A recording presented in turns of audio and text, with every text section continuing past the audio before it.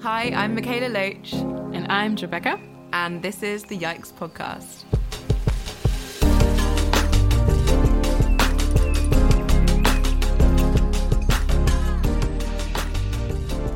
Hey everyone, and welcome back to the Yikes Podcast. We're back with another season after a long break.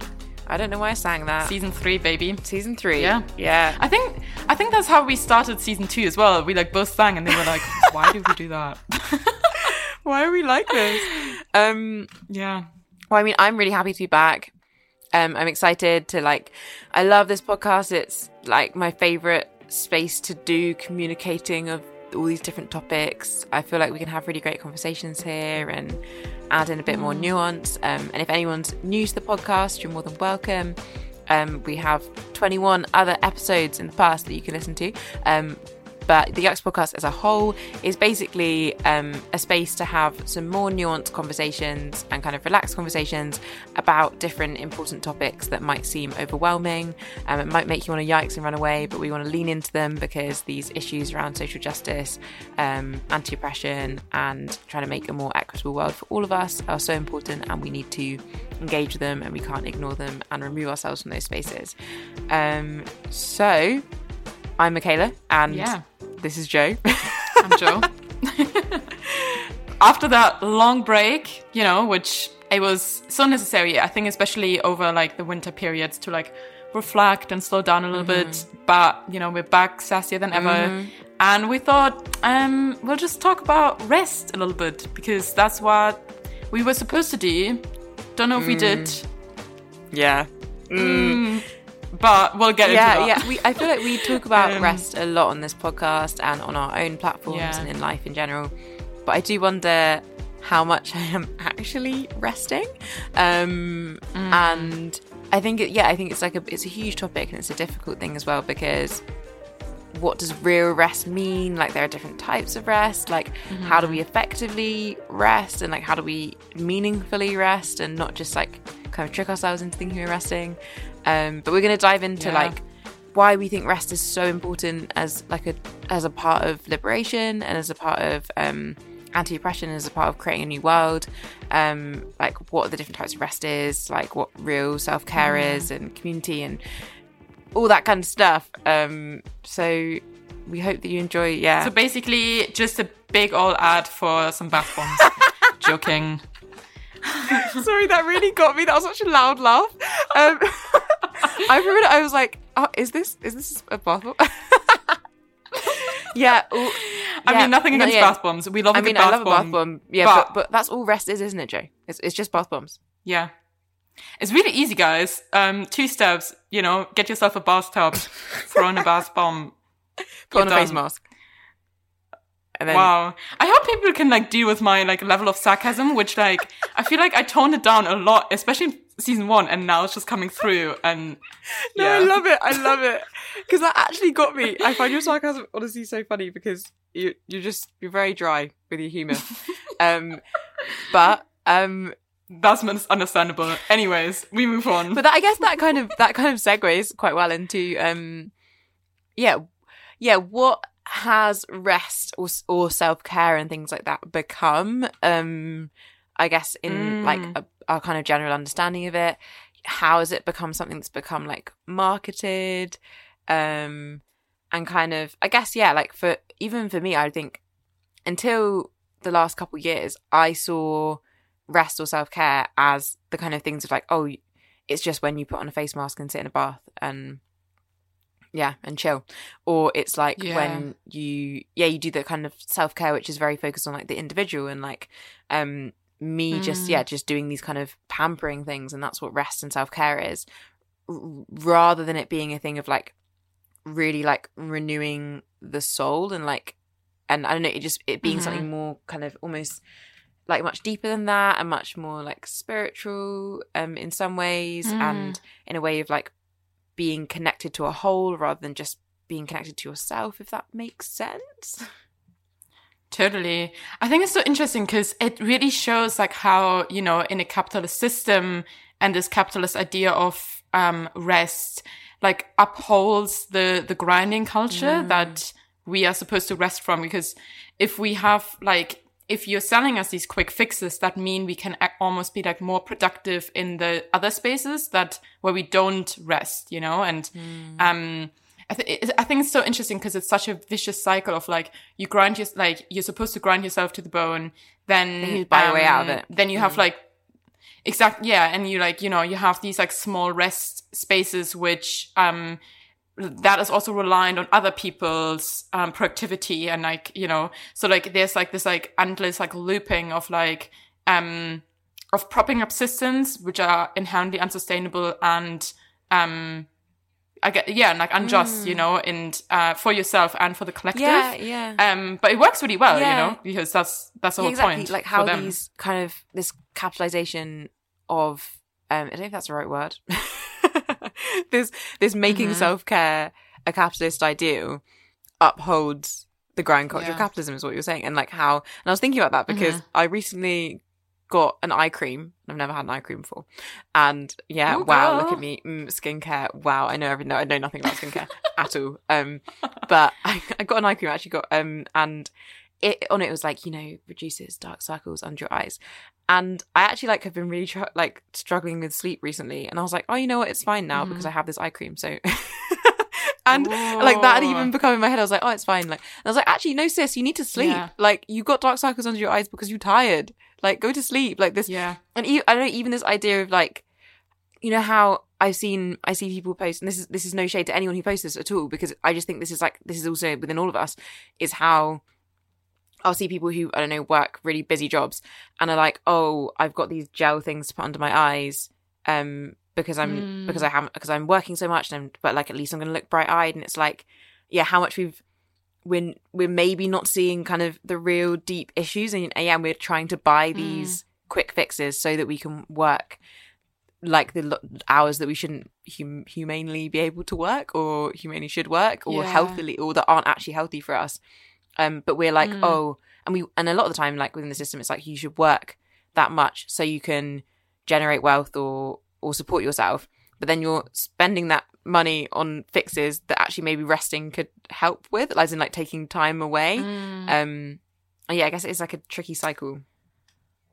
Yeah, I guess like one thing to acknowledge there as well is like, you know, like certain things that we do around like rest, or like propping us, like using things that make us feel good when we are not able to rest, is like we still like there needs to be space also for those means as like a short-term goal, because I do think that whilst certain people, or like whilst people are not in situations where they are afforded rest, or you know, like working less in all of these spaces, they still should have the opportunity to do whatever makes them feel good, whilst we acknowledge that like the long-term vision is obviously that you don't even have to grind that much for them to rest. You know, like I think that's where the kind of the complexity comes in around holding both things can be true, but actually like I'd rather that people aren't exhausted at all. And also like there's a really interesting trend happening again where like circles under our eyes are becoming like a beauty trend again.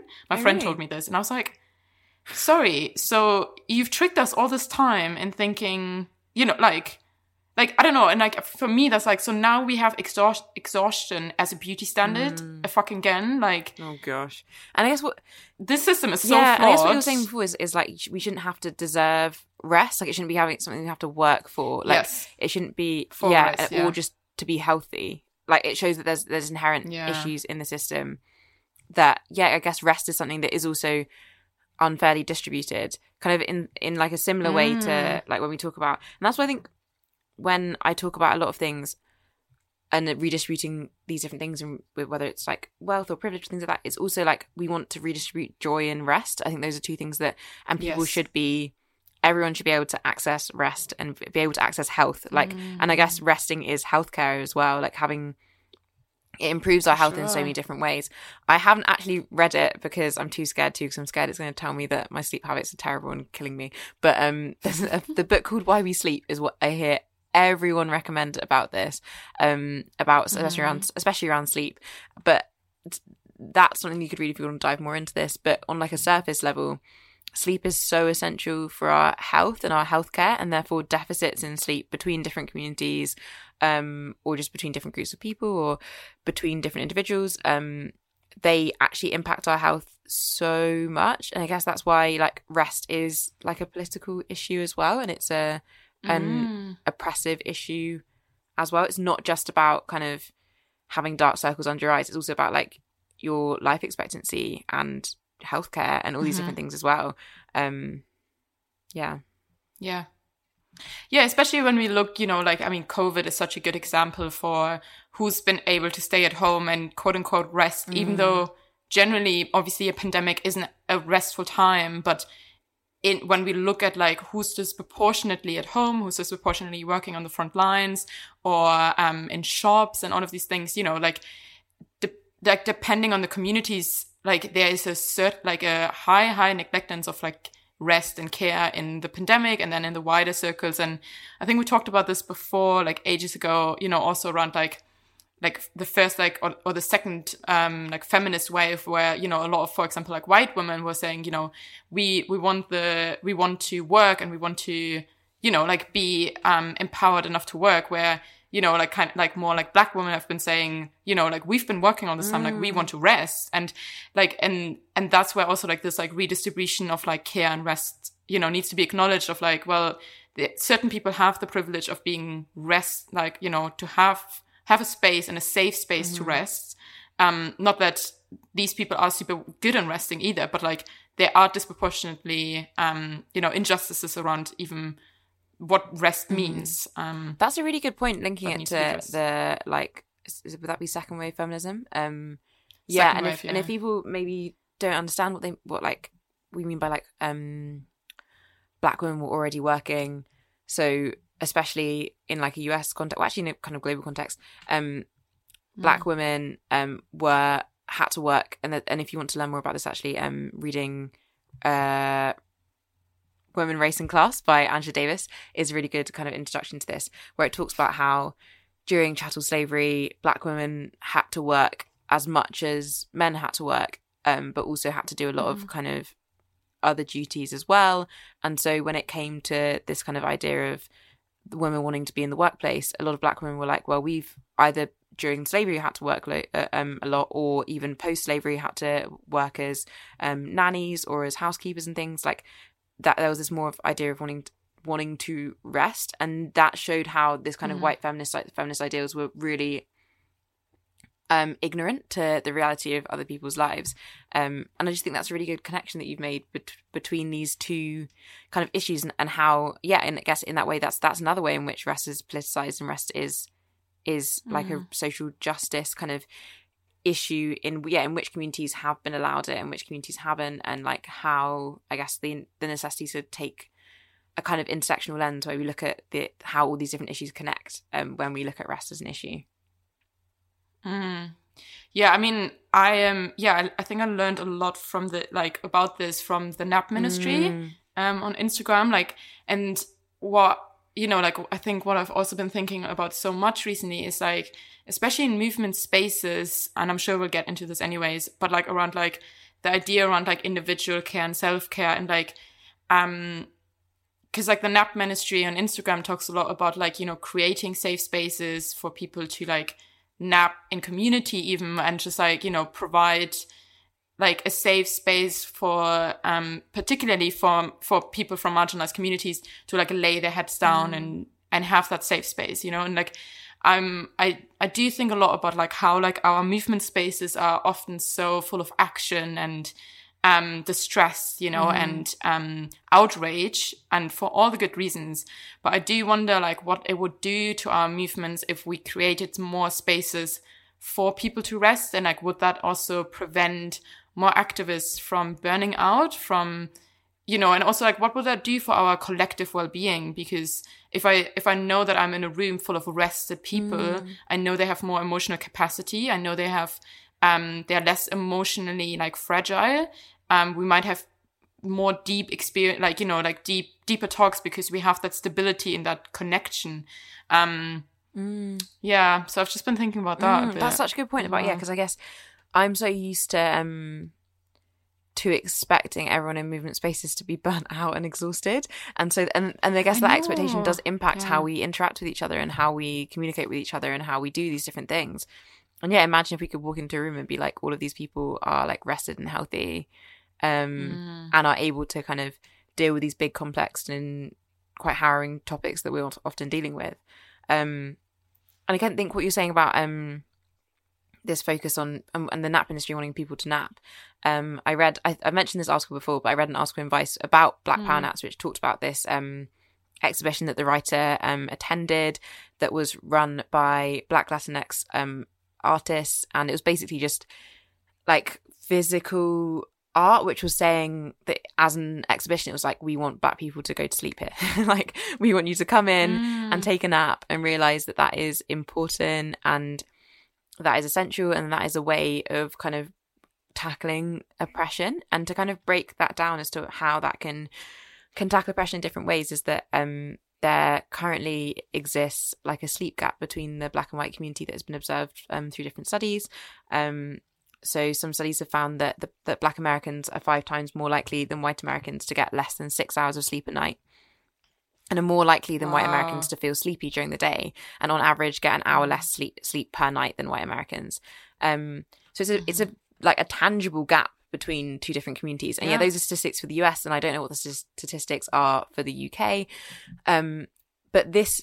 And I wonder then also like how for example, like the gap between like holidays is and like the longer work hours and like, you know, stuff like that as well. And I guess, and sleep deprivation was something that was used as well and still is today, used as a form of torture against different communities.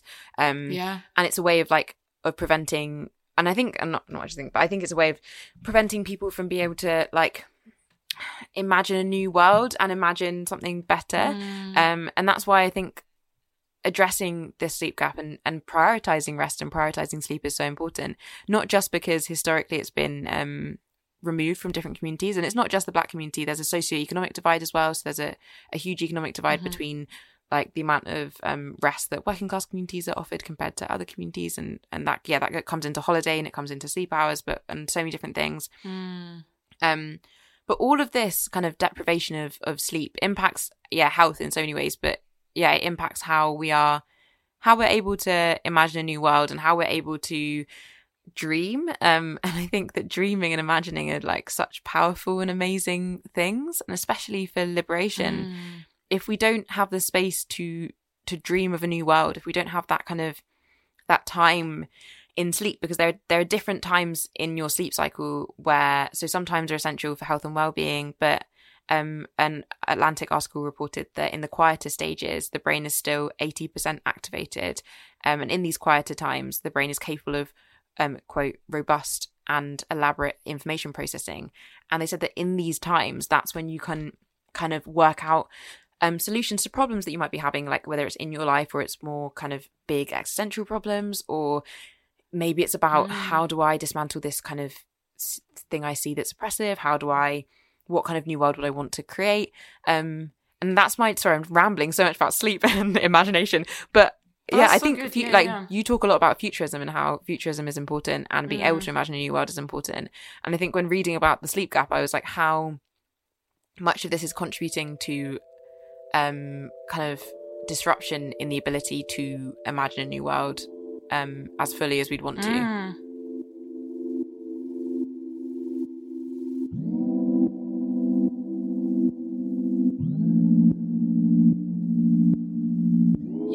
Sleep is like actually quite a common example for resting, but do you have any like other things that like you do or like you see as rest, or that you practice yourself if you are resting, as you should?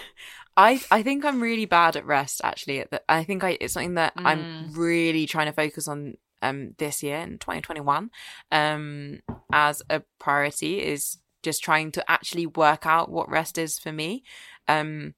I think that there are things that I can try and, like, there are behaviors I can do to try and cultivate a more restful time, and things like, I don't know, disconnecting a bit from social media, as in like turning off my phone. That helps to really slow my brain down. Weirdly for me, things that help me kind of rest my brain, which I don't know if this is really resting my brain, but reading books about community activism really helps me rest. And I want to explain that a little bit, because I think what it does is it kind of allows my brain to stop whizzing around a lot and instead kind of focus on how we can build community and how we can build a community struggle. And for me, I don't know if this is me like tricking myself into it being rest, but I always feel less stressed when I'm doing that. And maybe it's because I'm not trying to focus on like 20,000 things at once. I'm only focusing on one thing.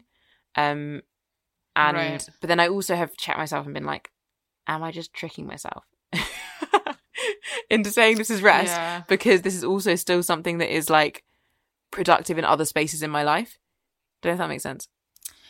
But I think there's a difference between like passive rest and active rest. Yeah, definitely. Like, you know, and like, because I think in some ways, like, I also find really like passive rest really hard a lot of times. And like, for me, that's more things where I like, quote unquote, like do nothing or like do something very much like for me. And whilst I obviously like, we should be doing that and we should be, you know, allowed to do that thing as well. Like for example, active rest is where I feel like I'm actively refueling myself. And if that's for you, like reading about active, like, you know, active change making, collective change making, you know, isn't that actually beautiful that like, community gives you the rest that you're looking for?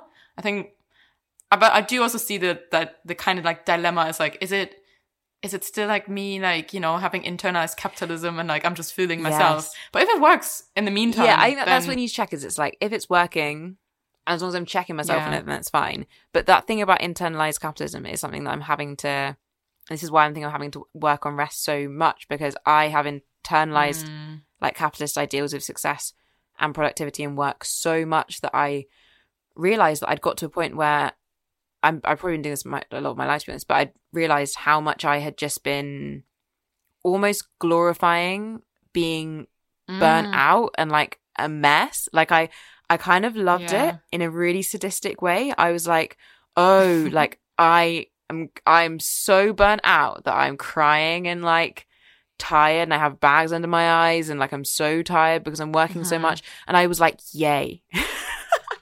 Like, how scary. Yeah, no, I get it. Yeah, like I wore it as like a badge of honor. I was like, oh my gosh, I'm so stressed. Like I'm so busy and stressed. And it was like, actually, I like that is me being like, I know, like I was valuing that because I saw it as success under what capitalism tells you is like it's just being busy and productive. And I think it was, I saw a post by the Nat Ministry that was like, resting is productive too, but in a way that resists like the capitalist ideals of production. And I was like, whoa, like, oh my gosh, yeah, because when you're resting, you're doing things, like your body is mending itself, your brain is like working stuff out, like you're like being healthy. And I think I was like, but it's also kind of sad how for me I had to see rest as a productive activity in order to do it. Yeah. You know, and like there's so many, I feel like slogans now as well. It's like, oh, if you sleep more, you're more productive during the day. And I'm like, this works. And it's still like, those slogans are like so scary because that reinforces like, you know, the loop that we were talking about earlier around like rest for capitalism and like the capitalization of rest. But 100% like emphasize with like the like romanticizing of like stress. And like I'm even, you know, sometimes we want to brag to our friends and other people of like how much work we have to do or whatever, like whatever's happening in our lives. But I am always like now, like these days, especially like a lot more careful of actually saying what I'm doing or like what I'm not doing, because I feel like even that competitiveness of how much we are juggling or how much we're doing could really trigger like either side about like how we feel about ourselves. And like, whereas actually like these things should be joyful and, you know, like rest should be like not really cause an existential crisis where you're like, I'm not doing anything anymore, which it definitely does for a lot of times for me, you know, of like, oh, if I'm resting, then I'm not giving myself up for and then also, you know, and then that triggers like kind of like the savior narrative as well, especially for our activists, I think. Where it's like all just a loop and it's very like very deeply rooted in our society, I think. And I definitely get that around. I will feel guilty, and this is something I'm really trying to tackle. Is I'll feel guilty when I'm not, quote unquote, doing anything. Like, I realize that I've almost made my rest time in some ways having to be productive. Like, I'll be like, I've got time off. I have to read 10 books. Like, I have to. Otherwise, I'm not, like, have I justified this time? And this guilt of being, I think, especially because of the privileges I hold in this world and the fact that I am in many ways much more comfortable in this world than some other people are, I can definitely feel guilty in the ability that I have to take rest. I'm like, there are people who don't get to rest. And how dare I, especially like around climate work, I can definitely feel this guilt sometimes because I'm like, we're running out of time. Like, this isn't something that we can just pause on. Like, we're running out of time. This is like, other people are having to, and people are losing their lives because of this climate crisis every day. Like, how dare I, like, I don't know, sleep for 10 hours? Like, or how dare I, like, I don't know, watch something silly, or how dare I, like, hang out with my friends and be silly? I don't know. Those kind of things will come into my head. And this is where what I find really difficult, because it's like, but I can't. Like, even then, that's like my brain trying to work all this stuff out. Because it's like, I think that one thing that I think it was Jess Malley said it on the episode that when she came on, is that we want to get to this new world that we're getting to as healthy humans. And so even though all of these other issues are so pressing, even though all of these other issues exist, and even though it's unequal in who can, like, experience these different kind of joys, we also as us need to get there as healthy humans. And so that means that and that means, I guess, how we're doing rest, and this can kind of move back to, like, what is rest and what is rest, how we're doing rest and how we're doing these things. We should be trying to think, how can we cultivate a kind of culture of rest within all of us, and not just within just us. So it's not just, so moving it away from just being an individualist thing, but in, like, a collective-y kind of thing. Like, how can we rest in a way that is accessible for all of us, and how can we rest in a way in which it's kind of community care, and as well as just individual, and not just like an individual thing. Yeah, and and that requires, like, us to look at the wellness industries, or different, like, activities, that promote rest or well-being, and like, who's leading that, like, who's it accessible for, and then like, by that, like, I think there's so much opportunity, and, like, if for collective, like, well-being, like, wouldn't it also, like, be so much more joyful to, like, rather than you always having to make separate space for you to rest, rather than, like, it just being a collective energy, like a collective energy and activity, I suppose. But, like, sharing that, like, I don't know, sometimes, like, when you, like, go on, like, a really long walk with your friend, and then afterwards you just, like, slump on the couch, and you just, like, you don't even say anything for, like, an hour or something, but you just, like, in each other's spaces. Like, I think that's, a lot of times, like, that's also a form of bonding and, like, having time together, but in different forms. And, like, there's so many different ways that we can cultivate those things. And I think especially in activist spaces, like, when we start thinking of our groups and our collectives and the spaces we inhabit, like, as maybe more like ecosystems where not everyone has the same activity levels or the same functions as the other person. And an ecosystem is based on everyone having these different functions and upholding each other depending on the season and the days that we go through, and the different structures we are like, I guess, like, facing. And for me, like, thinking about that for our groups or collectives that we inhabit, like, if we acknowledge that we don't all have the same energy spans, we don't all have the same concentration spans, or even time to give to the movements, that means that actually we uplift different people at different times, and therefore actually our movements become a lot stronger and resilient, rather than us relying on a few individuals to give their all and everything. And and also acknowledging, like, especially when we think of, like, more, the seasonal times of the earth, and, like, maybe even ourselves as well, like, how, like, of course we need time to rejuvenate and to, like, how can you even otherwise, like, how could you even process all of these like ideas and everything if you never gave yourself time to digest anything? Like, it's such an unhealthy way of living. And I do wonder, like, if that, you know, like, I mean, as much as we've talked about, like, you know, staying at home is a privilege, how that also could have been maybe a catalyzer for some people to have the time for once to actually like look into different new resources and stuff like that. Yeah, and I guess reflecting on what normal was before and what parts of normal you don't want to bring into your life anymore.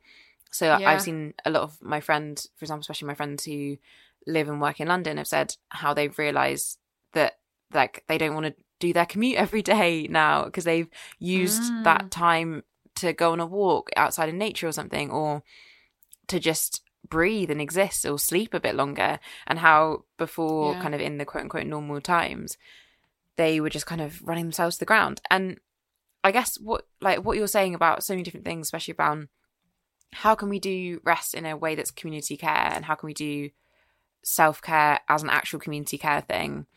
I think this is something that I'm really working out, and I'm not 100% sure on. But for me, it's also in how can we try and have rest outside of this idea of capitalist rest. I think it's choosing forms of rest that aren't forms that can be bought, if that makes sense. So, for example, maybe it's being out in nature, or maybe it's just focusing on your breath or things like that, like things that are, I think, quite inherent to us as human beings, but that we might have felt a bit detached from because we've been told that in order to rest you have to go on a £2,000 spa retreat, and you have to like, oh my gosh, I would be stressed. I can tell you. Even sometimes, like, I mean, I've only like rediscovered bath like last month, like last year, and I had two, and like the times I was there I was just like, I'm stressed. I like, love a bath. This is not the self. No, I love a bath. I love a good bath. I love a good soak in. You just some, sit there. I sit there and I read a book, and it's like really nice. Yeah, I'm a big fan of a bath. See, personally, I love a bath. But then, yeah, no, you know, like my ultimate self-care is like probably like lying in the moss, like in the forest, getting rained on. I love like that. That's great, and that sounds like sounds like a really sustainable form of self-care. Like, I think it's eco queen.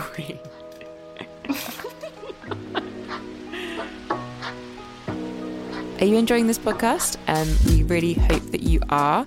The Yikes podcast is able to happen mostly because of the financial support from our wonderful patrons on Patreon.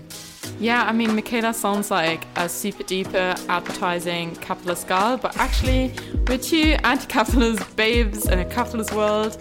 And by you supporting like the show, it just generally sustains it. It allows us to like pay our guests that now and then come on the show, and it allows us to do, you know, much more community work and be able to support different charities and just generally, you know, make this thing happen. Yeah, and if you don't know what Patreon is, because I think a lot of people might not know, it is basically a platform that allows you to support creators or podcasts or different kind of groups that you really like, and you can financially support their work directly, and it kind of stops us having to rely on things like ads, which are quite annoying. So on Patreon and on the Yikes podcast Patreon, there are different tiers that you can subscribe to. So they start from just £3 a month and then kind of go up from there. For the £5 a month one, you get a bonus episode every single week, which is just us chatting about a different thing that's just happened in the news or something personal about our lives. They're much more kind of intimate, those episodes, and we really enjoy making them. We do Q&As as well over on the Patreon, and it's just another kind of space that we can interact with you guys. And we really love it, and we're so grateful for our patrons who have made this show possible up until now. And if you'd like to become someone who supports this podcast, if you have the ability to do that, then you can check out our Patreon in the show notes, or just go to patreon.com/theyikespodcast, and you can check out the different tiers there and sign up to support this show. We thank you so much for your support so far, and we hope that you're enjoying this episode.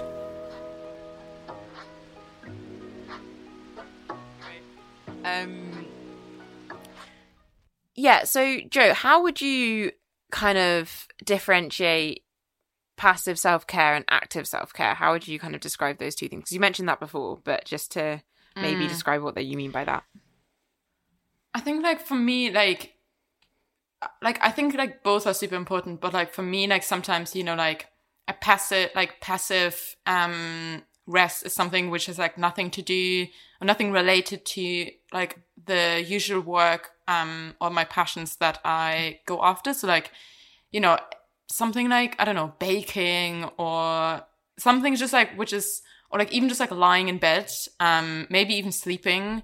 Whereas like for me, like active rest is something where it's usually like around like especially community and like where I do something actively and like I feel exhausted after, but in like the like most joyful way, you know, like when I don't know, like when I used to like volunteer in like my local community around like doing like community kitchen work, like it was like exhausting work, but actually it was like rejuvenating me, you know, because I focused on something like a simple task, like not like super complex and stuff, but I was with people, I had like joyful conversations and stuff, and then it was for the collective, including me, rather than just focus on myself.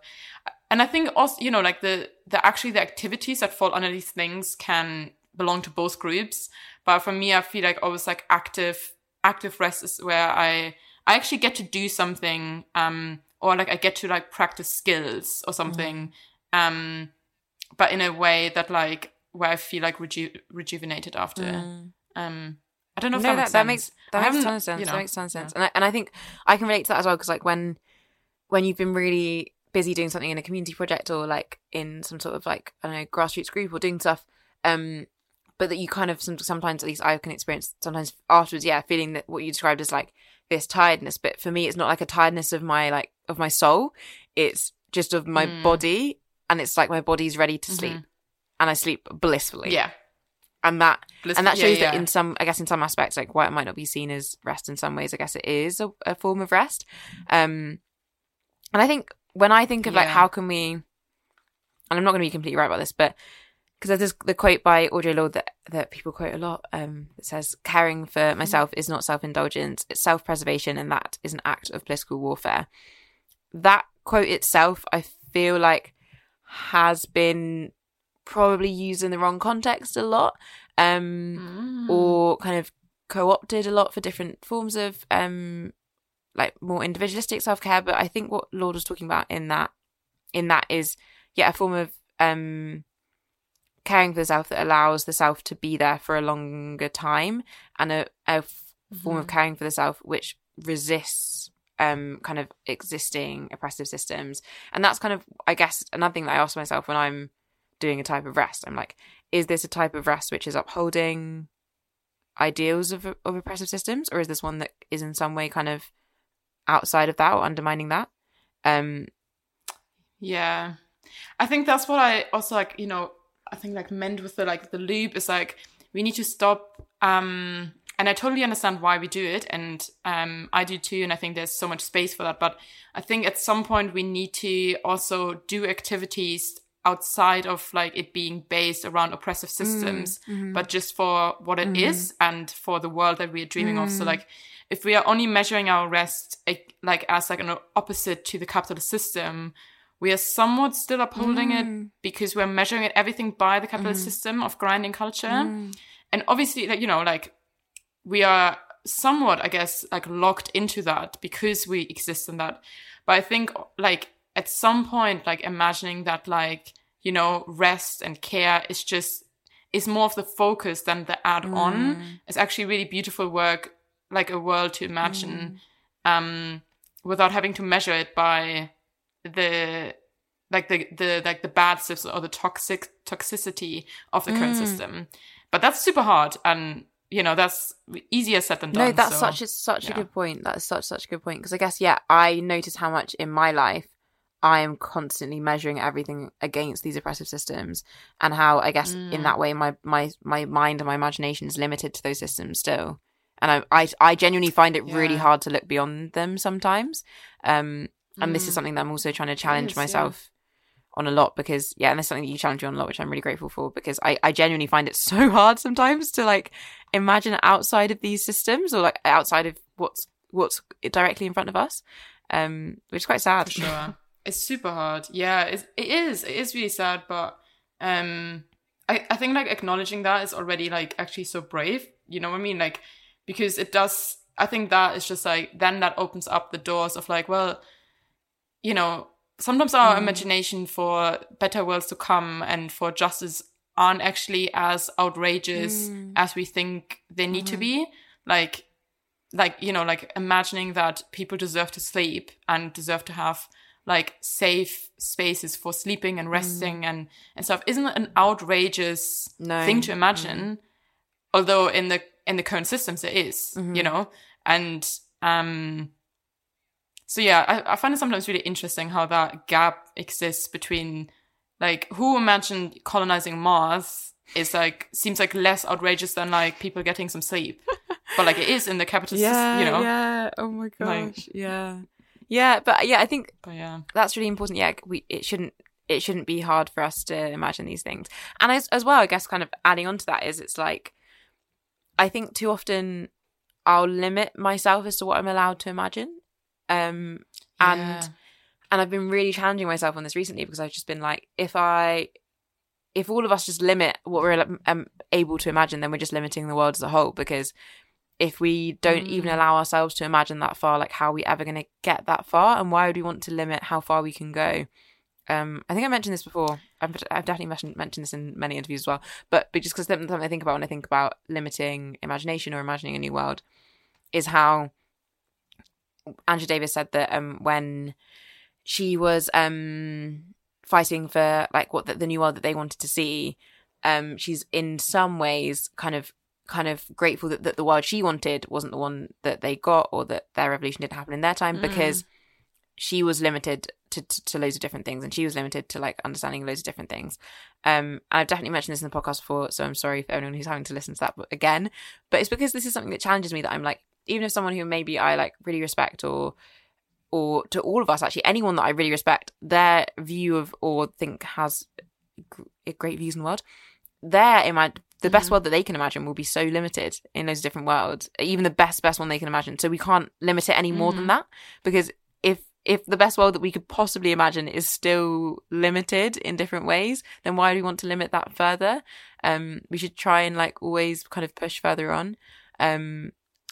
Yeah, exactly. And also why we need community desperately, you know, because what you think, like where your limits are is very different to where someone else's limits are and where my limits are. And between all of that, that's where new futures and new worlds, you know, come to life. Yeah, it's all of that mixed together, and that's why we can't really we can't do any of this stuff on our own, because we'll just be so limited, and we won't really understand things fully or be able to help everyone in general fully. I think just one last thing that I want to get off my chest for rest is that I'm like so scared sometimes to talk about it, because I feel like the wrong people who've been like resting, especially on their like, you know, privileged bombs, to like I feel like they're gonna take the too hard, where actually like they should be the like do you know what I mean? And I think this is what I mean, because I don't want to seem like a dickhead. But I feel the same. Like, I find it difficult because I think you're the first person who said to me rest is resistance. I don't know if you got that from that ministry or whatever, but I remember you were the first one to talk to me about the importance of rest, and kind of challenged me on that. And I think I now say it a lot, but every time I say it I am like, oh, but what if it's the people who currently don't do anything who are now just going to be like, oh, great, I can just rest. Yeah. And that's why I think that I was exhausted after one infographic slide, so let me just sleep for another 3 years. But it's like, but I think this is where, for me, the kind of redistribution idea comes in, as it's like, if you recognize that you already like have many privileges in when it comes to rest and being able to rest, or when it comes to be able to do self-care, radical self-care, or just in being able to care for yourself, then think about how can you redistribute those resources, or even some of that time towards making it more accessible for everyone to access rest and everyone to access the ability to care for themselves. And caring for yourself is like, also when you talk about self-care is also just like cooking yourself, being able to cook yourself healthy meals. That's self-care. Like that's something that should be accessible to everyone. When we talk about self-care, we're not just talking about bath bombs and face masks and everything. We're talking about the ability to care for yourself and your body. And that's more what Audre Lorde was talking about in the quote that we mentioned before, because she wrote that in her book after she got her second cancer diagnosis. And she's talking about like caring for herself and like keeping herself alive as being a radical act.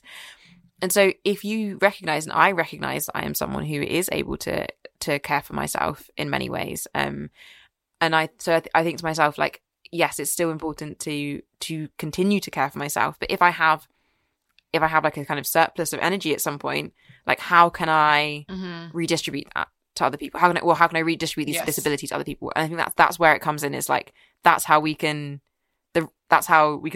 stop, quote unquote, the wrong people from taking this message on too much.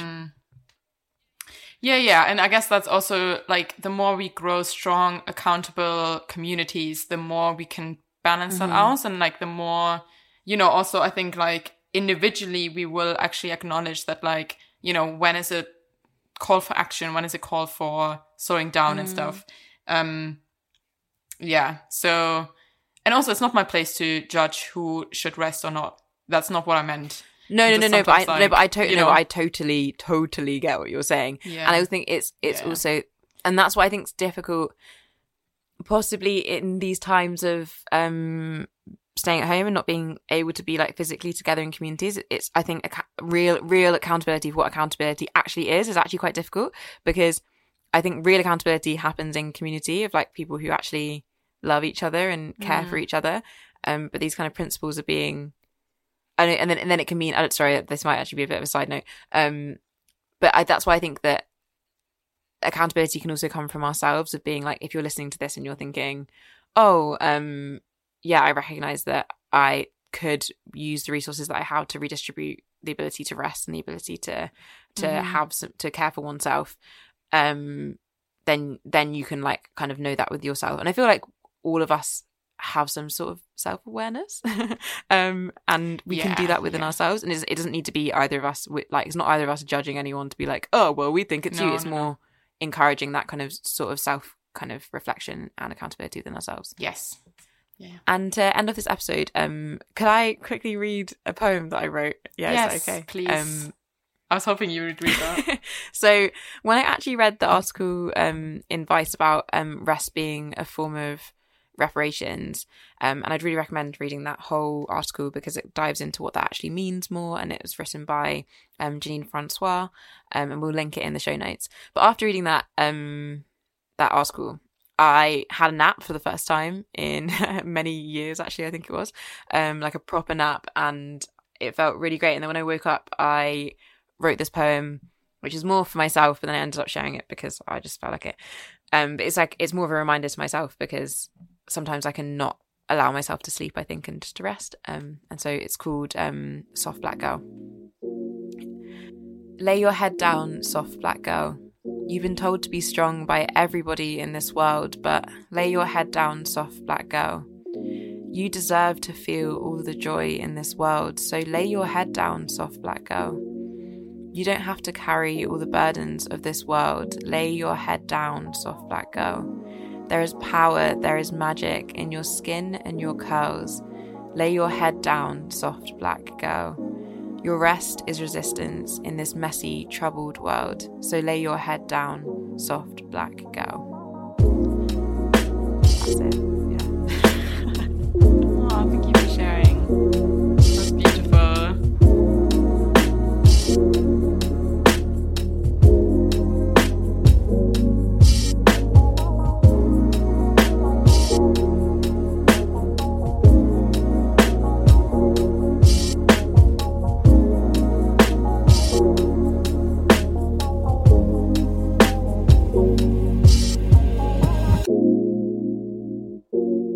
I think it's more of a reminder to me, and hopefully to anyone else who's listening who might be the kind of person that, because of how the world especially views black women as having to be superheroes and having to be strong and do everything, that we're also allowed to be soft. and we're also allowed to be soft with ourselves and soft with other people, and just be soft and squidgy and able to be hugged and held and sleepy. So yeah, that should we wrap up? That's a beautiful end to the first episode of the next season. So glad to be back. I really me too. This. And I'm really and we're gonna do like a mix of episodes in this season. We'll have some really fab and exciting guests on, but we'll also have episodes that are quite kind of reactive to what's going on in the world. I think both of us are keen to talk about climate stuff more, because that's something that I feel like we almost stop talking about as much. I don't know. And we're always open to suggestions and ideas about what you'd like to hear from us. So do follow at the Yikes Podcast on Instagram, and if you just drop a DM over with suggestions, and we'll make sure to read them. And another kind of admin-y thing is make sure that whatever platform you're listening to on this on, you subscribe. And if you're listening on Apple Podcasts, if you could write us a review, because apparently for some reason Apple Podcast reviews help more, apparently. And it will help the podcast reach more people. So if you could write a nice review there. And if you have any kind of negative reviews, you could email those to theyikespod@gmail.com. And we will take the time to look through them. So I've been at Michaela Loach on Instagram, also Michaela Loach in the real world. And I'm Jo Becker, and I'm Trees and Peace on Instagram. And the sounds, bits and bobs have been done by Finney Moet. And you can find us on Patreon at the Yikes Pod to support the show and everything. And thank you so much to those people who are already subscribed and like make this work possible and enable us to like pay every guest that comes on the show and everything. Then thank you so much. And take a nap. Take a rest. I hope you have a sleep after this. That would be nice. Go and have some rest. Look after each other. Look after yourselves. And we will be back soon with another episode.